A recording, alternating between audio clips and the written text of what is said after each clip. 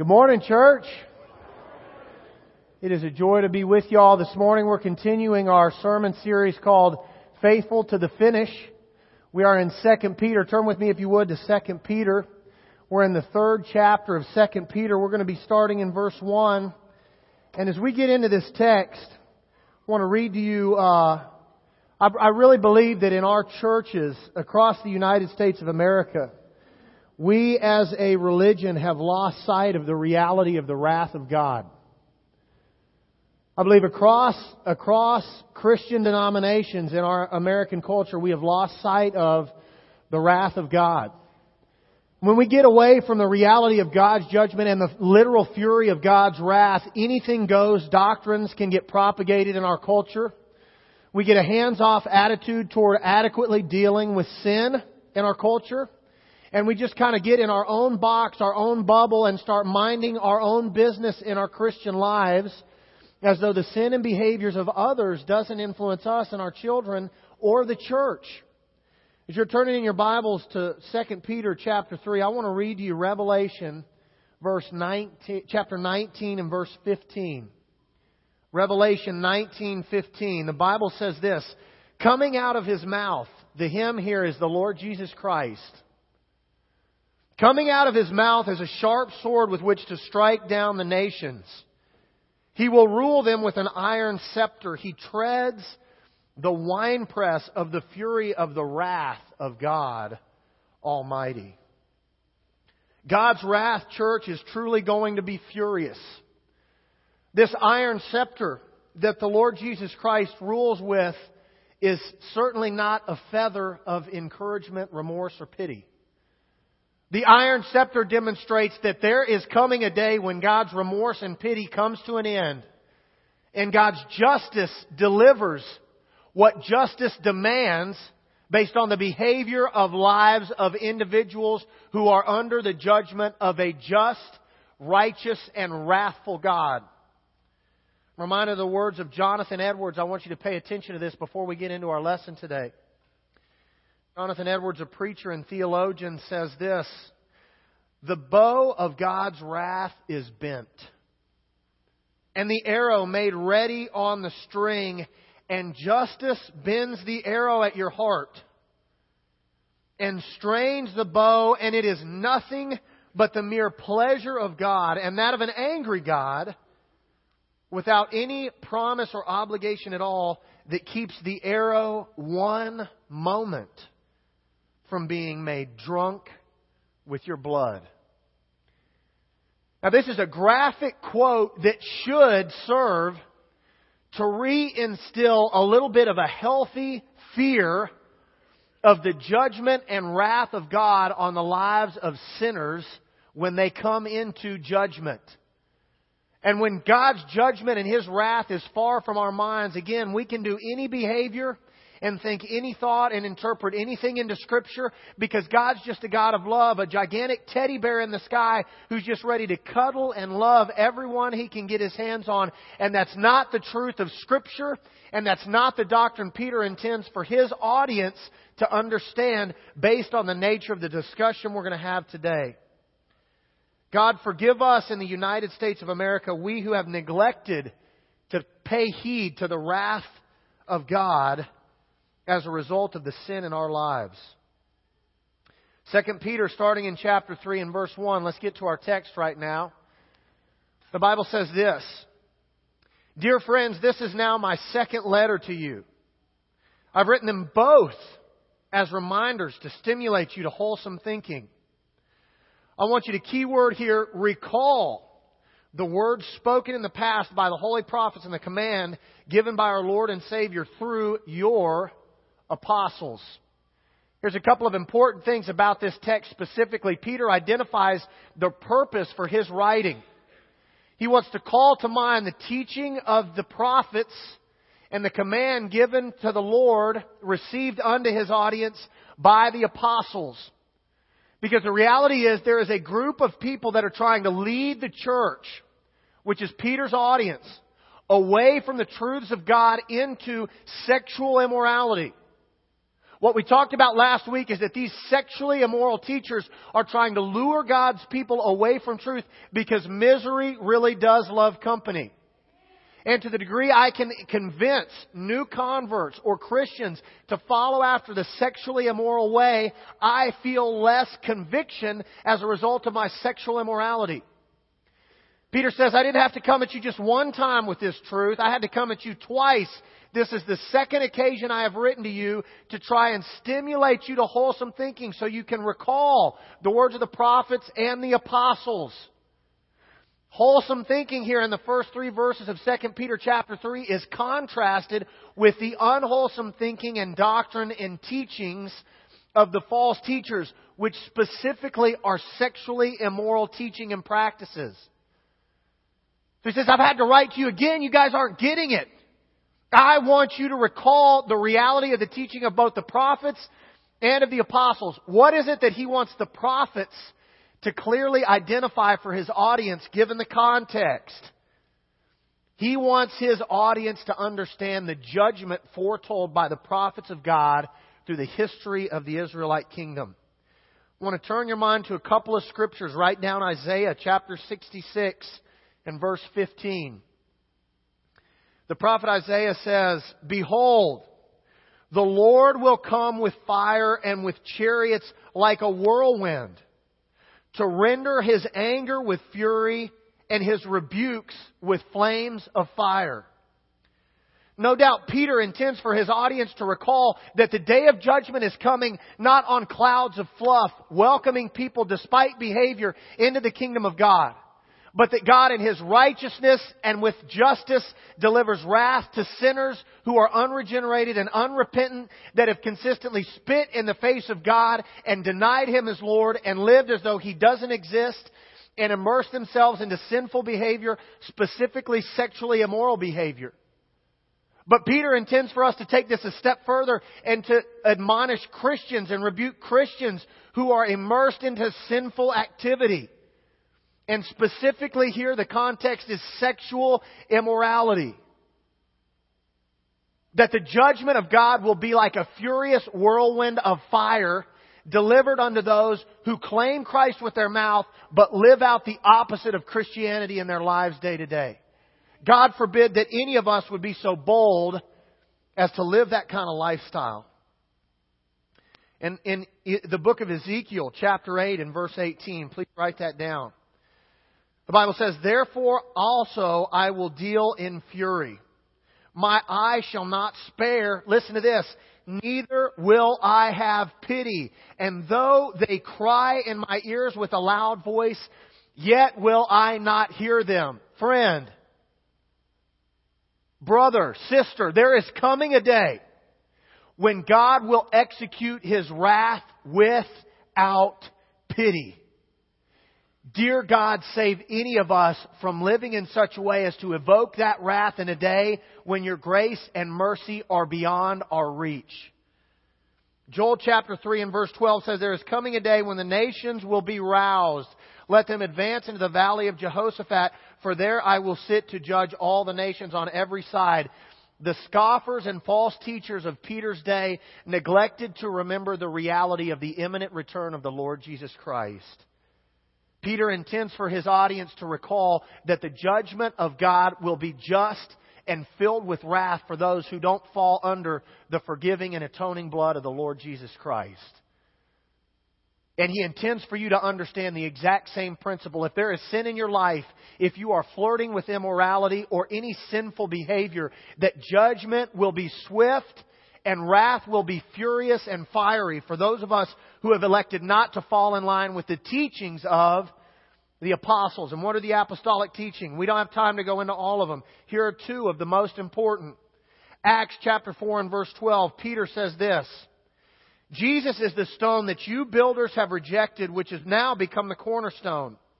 Salvation is found in no one else, for there is no other name under heaven given by mankind whereby men must be saved.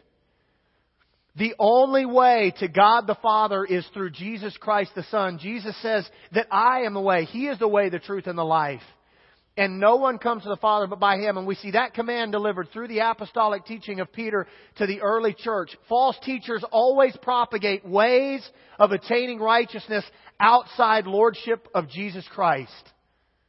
And they market worldly pleasures and passions and behaviors as effectual avenues of attaining righteousness, simply because they themselves are unwilling to submit to the lordship of Jesus Christ. I don't care who says what in today's modern pop culture blogosphere about ways to heaven. If it isn't Jesus, you're not getting in. The other teaching I think is really important here is found in the book of 1 Thessalonians chapter 5 and verse 22. I think this essentially adequately sums up the apostolic teaching on sin and sinful behavior. In 1 Thessalonians 5:22, the Apostle Paul tells the church at Thessalonica to abstain from the very appearance of evil.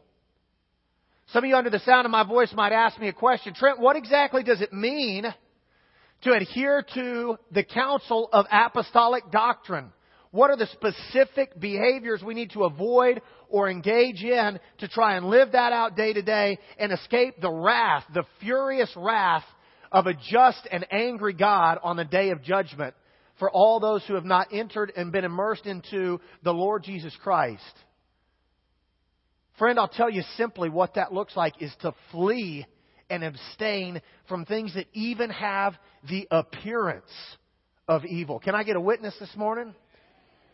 To abstain and flee from things that even have the appearance of evil. So you translate that however you need to translate it. What do you need to be doing in your marriage? What do you need to be watching on television? How do you need to handle your children? What music do you need to listen to? Should you drink alcohol? Should you smoke cigarettes? You should flee. Now don't shout me down here. You're going to ruin my message, all right? You guys are too enthusiastic about my preaching against sin here. You should flee from even the appearance of evil. Your attitude should be one of total submission and surrender to the Lord Jesus Christ. You should always have a kind word for your neighbor. What you watch, what you listen to, what you read, and how you respond to people in your life should be without reproach. People should look at you and think automatically, man, this has got to be a son or daughter of the living God. That's why Christians have lost influence in a culture that tends towards depravity. Because we're not abstaining from even the appearance of evil. We look like everybody else. And so when we start to teach and encourage and admonish people to resist the temptation to sin, all too often they look at our lives and they can't see a difference between the way they're living and the way we're living. And Peter's saying, you've got to remember the teaching of the apostles. Their counsel is to live distinctly different from the culture in which you live in, full of false teachers who would lure you away from the way of Jesus Christ towards sexually immoral, sin-sick behavior. Why does he place so much value? Why would Peter place so much value on this doctrine and this teaching? Because Peter understands that the judgment and second coming of Christ is imminent. Let's see here in verse 3. Above all, you must understand. 2 Peter chapter 3 and verse 3. Above all, you must understand that in the last days scoffers will come scoffing and following their own evil desires. They'll say, where is this coming he promised? Ever since our ancestors died, everything goes on as it had since the beginning of creation.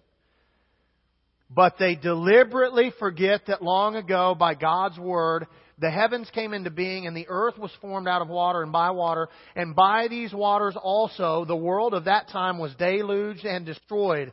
By the same word, the present heavens and earth are reserved for fire, being kept for the day of judgment and destruction of the ungodly. Peter wants his audience to realize two things. There will be scoffers and sinners that try to lead God's people astray. How does Peter identify these scoffers? The first way he says is they will be people that doubt His coming. These are individuals who are so consumed with the temporary world in which we live that anything that is not directly in front of them is out of their mind. This is the out of sight, out of mind approach to theology. These are the same types of people that absolutely propagate. If you can get it now, if it's easy to get, and if it feels good in the moment, it's probably God's will. And Peter would say the exact opposite. Those things that are easy to get and cheap to attain, that feel good in the moment, are probably the most worthless, miserable experiences you could ever accumulate in life. And instead of moving towards those things, live the simply disciplined Christian life. A life of sacrifice, as a living sacrifice, being obedient and beating your own self into submission day in and day out. These same scoffers deliberately forget the lordship of Jesus Christ. Importantly, this is not accidental. These people aren't really, really busy one day and accidentally forget that Jesus Christ is Lord and they should be living a righteous life. These are people who have tried Christianity and found it difficult and now decide to elevate themselves to the position of God in their life. Why does a human being do something like that? I think there are two reasons. The first is, if I've elevated myself to the position of God, then I'm now the judge of your behavior and mine. And it's way easier for me to rest my head on my pillow at night when I'm the victim and you've done me wrong and now anything I want to do is justifiable in my own eyes. And so many of us have such difficulty admitting our own faults and failures and coming to terms with the reality of our humanity and our need for a Savior whose Spirit can empower us to resist our urges of the flesh, that we elevate ourselves to the position of God, judging everybody around us negatively and ourselves to our own advantage, and thus are at friction with the world around us, right in our own eyes, and distant from our Creator God. I think the second piece of the reason why we would elevate ourselves to the position of God in our life, deliberately forgetting the lordship of Jesus Christ, is to justify our own sin. If I'm God in my life, then I'm outside of the realm of judgment of a wrathful, angry God. And I might still attend church, and I might still listen to Christian music, but I don't have an adequate understanding that my sin demands just punishment. And outside of God's forgiveness, I will experience that punishment. These scoffers, then they dismiss their destruction. What do they say? Where is this coming He promised? Ever since our ancestors died, everything goes on as it has since the beginning of creation. Friend, I want to ask you this morning, how many times have you told yourself something almost identical? I can go out this weekend. I'm sure I'll have plenty of opportunities to make up for it in the following week. I can look at this image. I can say this to my spouse. I can do this to my kids. I can watch this. I can listen to this. I can do this. I can be this. I can play this role. I'm certain I'll have more time. Or maybe you'd like to justify and pretend to your own self that you don't do that. And you just allow yourself to get so immersed into this world and the junk that's in here that God is out of sight, out of mind, and you've allowed yourself to deliberately forget the imminence of His coming.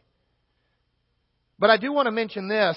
Some of you might say, yeah, well, Trent, I mean, at the time of Peter writing this letter, he's telling all these guys that Jesus could potentially return, and He didn't. Well, that's why Peter uses the metaphor and illustration that he uses of the flood in the days of Noah. The flood in the days of Noah was not the second coming of God, but was it the judgment of God on the earth at that time as a result of the sin present in the earth?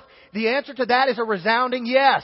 God's judgment can occur before His coming does. Can I get an amen to that? And the sin in your life will. The sin in your life will lead to the judgment of God at some moment. Either before His return or during.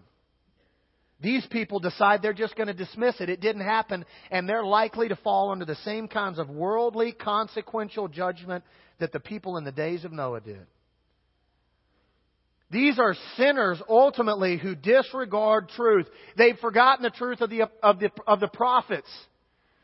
That God will be wrathful and evoke and implement His furious wrath without pity or remorse on those to whom judgment is due. But these are also individuals who have denied the truth and disregarded the truth of the apostles. Rather than abstaining from the appearance of evil, here's what they do. Excuse the appearance of evil. And some of you under the sound of my voice are doing just that. Some of you under the sound of my voice, rather than abstaining from the appearance of evil, are excusing the appearance of evil in your life. Some of you are even so bold as to say, this is a ministry deal, or this helps me connect with God, or I can do... That is a lie from the pits of hell itself. And God is angry, and His wrath will be furious at those who are making excuses that essentially spit in the face of the Lord Jesus Christ. All of these individuals will have to deal with judgment. Write down Deuteronomy 32:35. Moses is speaking through the Lord here in Deuteronomy 32:35, and the Lord says this, "It is mine to avenge. I will repay. In due time their foot will slip, and their day of disaster is near, and their doom rushes upon them." This is judgment before the judgment. Some of you are on a slippery slope. Some of you are toying around with sin in your life, making excuses, trying to fool yourself that whatever the activity is you're engaged in really isn't as sinful as the conviction in your heart tells you it is. And here's the thing about a slip. There are two pieces of a slip that are really important. Slips are sudden. Slips are sudden. I'm from Kansas. In the right time of the year, everything is basically covered in a sheet of ice. I could, if my life were a video, if there was a video clip of my life, I could go to like January or February about every year and find the highlight reel of the most painful slips I've ever had on ice in Kansas, none of which I planned.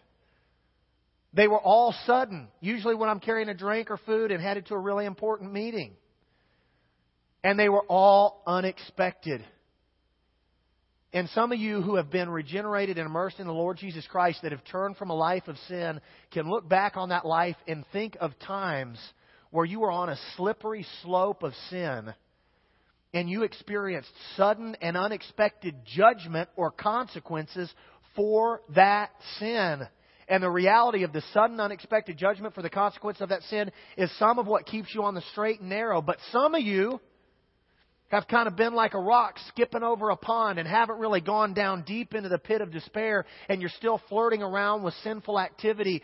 And the conviction that is within you, if you are a Christian, you're dismissing and denying and making excuses for your behavior. If you're not regenerated, but you're here this morning, you know that there's something missing in your life and that there's more to life than the sin that you're involved in. And you're wondering, why is it that I can't get what I'm looking for out of life in that sin? It's because you've been designed in the image of God, not intended for unrighteousness, but to be made through the Lord Jesus Christ, the righteousness of God in Him. Can I get a testimony this morning? Peter goes on to say in verse 8, "Do not forget this one thing, dear friends. With the Lord, a day is like 1,000 years, and 1,000 years are like one day. The Lord is not slow in keeping His promises. Some understand slowness. Instead, He's patient with you, not wanting anyone to perish, but everyone," say that with me, everyone, one more time, everyone to come to repentance. But the day of the Lord will come like a thief. The heavens will disappear with a roar. The elements will be destroyed by fire, and the earth and everything in it will be laid bare. Since everything will be destroyed in this way, what kind of people ought you to be? You ought to live holy and godly lives as you look forward to the day of God and speed its coming. That day will bring about the destruction of the heavens by fire, and the elements will melt in heat. But in keeping with His promise, we are looking forward to a new heaven and a new earth where righteousness dwells. He wants to plant a memory in the minds of His audience, the Apostle Peter does. He wants to remind them first of the patience of the Lord God, of God's grace. Friend, this is the reason that those of you who are on a slippery slope haven't already ended up in destruction and misery. Because God's constantly bestowing grace on your life, and He's constantly calling out to you, desiring for you to surrender to Him and to follow Him. He's keeping you up on that slippery slope, trying to keep you from falling. At some moment, your consequence will be delivered if you do not yield to the grace of God that's being bestowed on you even now. And here's what else. That idea, this is so beautiful. The Lord is not slow in keeping His promise. He's patient, not wanting anyone to perish, but everyone to come to repentance. Some of you under the sound of my voice would say, but Trent, you don't understand the magnitude of my sin and how long I've been juggling, having a double life, keeping this area hid and the other area maintained, keeping up appearances. Trent, you don't understand how far away from God I really am and how much it would take to really reconcile with God through Jesus Christ and to totally surrender that sin-sick, miserable second life over to Him. I don't. But God does, because He's seen it all. He's been through both lives with you. And that idea of not willing anyone to perish, but everyone to come to repentance, that applies to you. That applies to you. It doesn't matter where you've been or what you've done or what you think you're going to do in the future. Jesus came to redeem and save the sick and the lost, those who need to be fixed and healed. That's what God's grace is about. For right now, friend, for right at this moment, and this is what's really hard for us as Christians, right now, today, there is grace and mercy to be had from the Lord God through Jesus Christ the Son. On the day of judgment, there is zero pity, zero remorse, and no opportunity for grace or mercy. And so many of us live as though we've got an infinite amount of time before we slip and fall. And we can have a poor attitude or speak words of filth or even commit acts that are immoral or idolatrous in nature. All the while convincing ourselves that God's grace and God's mercy in our time is unlimited and we can always surrender and commit tomorrow. Peter would say, please don't test the patience of God Almighty. Yes, His patience does seem to be infinite, but the prophets and apostles would remind us that judgment is imminent. Peter wants to bring our minds from the patience of the Lord and His grace to the pledge of the Lord, His return. John 14, verses 2 and 3. Jesus says this, in my Father's house are many dwelling places. If that wasn't so, I would have told you, for I go to prepare a place for you. If I go and prepare a place for you, I will come again and receive you to myself, that where I am, there you may be also. Maybe some of you are in that spot where you really have fully surrendered to Jesus Christ and turned away from sinful activity, and you found yourself in the middle of a Christian life that seems difficult and challenging and even confusing at times. These words spoken by our Lord Jesus Christ should encourage you in that place.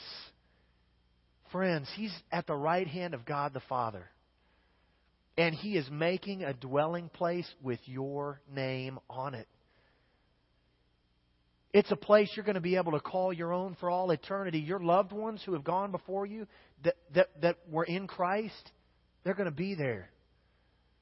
Peter and Paul and James and John, all of the Old Testament prophets and men and women who have died as a result of their faith, they'll all be there. And most importantly, when you walk through the gates of heaven, you'll have the opportunity to sit at the feet of Jesus, who's going to look at you and He's going to be aware of every single long night that you've had to live through. And He's going to remember every single dark valley that you had to walk through. And He's going to bring you close to Him and He's going to put His hand on your shoulder. And He's going to say, well done. You did it. You made it through. I was there. I saw it all. I know how difficult it was. Even when no one else knew, I knew. And now, welcome home. Welcome home. That's the promise of the Lord, is that we're going to get to live in His righteousness one day. Wow. All of us who were sinners and sin-sick and drug-addicted and adulterous and idolatrous and everything else that the mind can make up, all of us, we get to live in righteousness with Jesus Christ forever. I want you to write down Revelation 21:4. You know what heaven's going to be like? It's going to be just like this. Jesus is going to wipe away every tear from their eyes.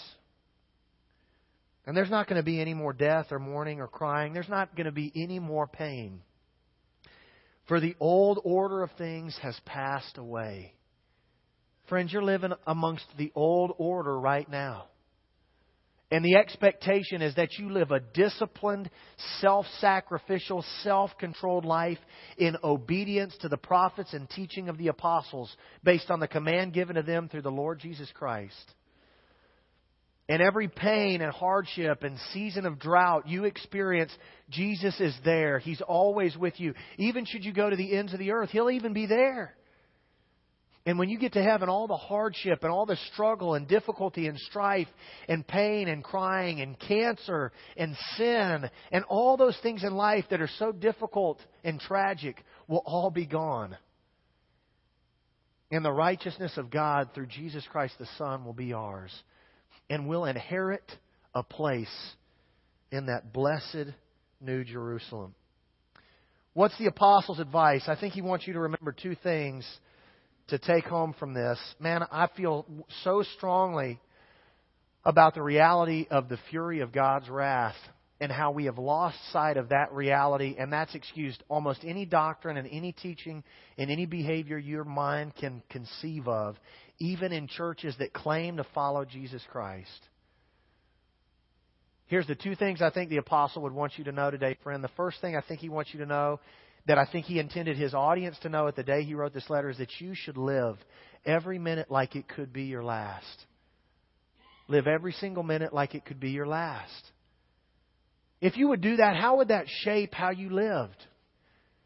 You'd maybe spend less time at the office and more time with the family, or turn the TV off and get outside, even in the 2,000 degree heat index we're living in right here. You might tell your neighbor you care about them, or even go out of your way to help somebody at the store, or just send somebody an encouraging note, not for any other reason than just because you've got the light of the Lord Jesus Christ in your life, and you want to be a light that shines for Him.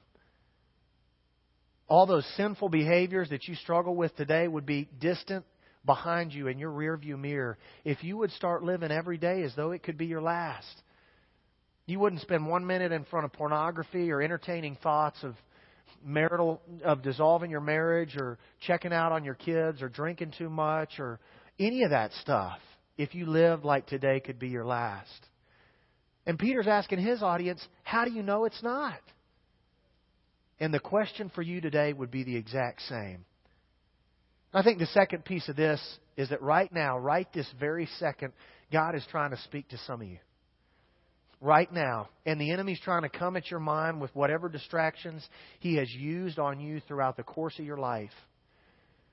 And I want to tell you, church, that it doesn't matter what you've done or where you've been or what you intend to do.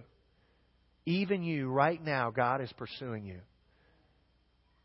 And that should fill you with a sense of joy and peace, even if you're not a regenerated believer who's been immersed in the Lord Jesus Christ.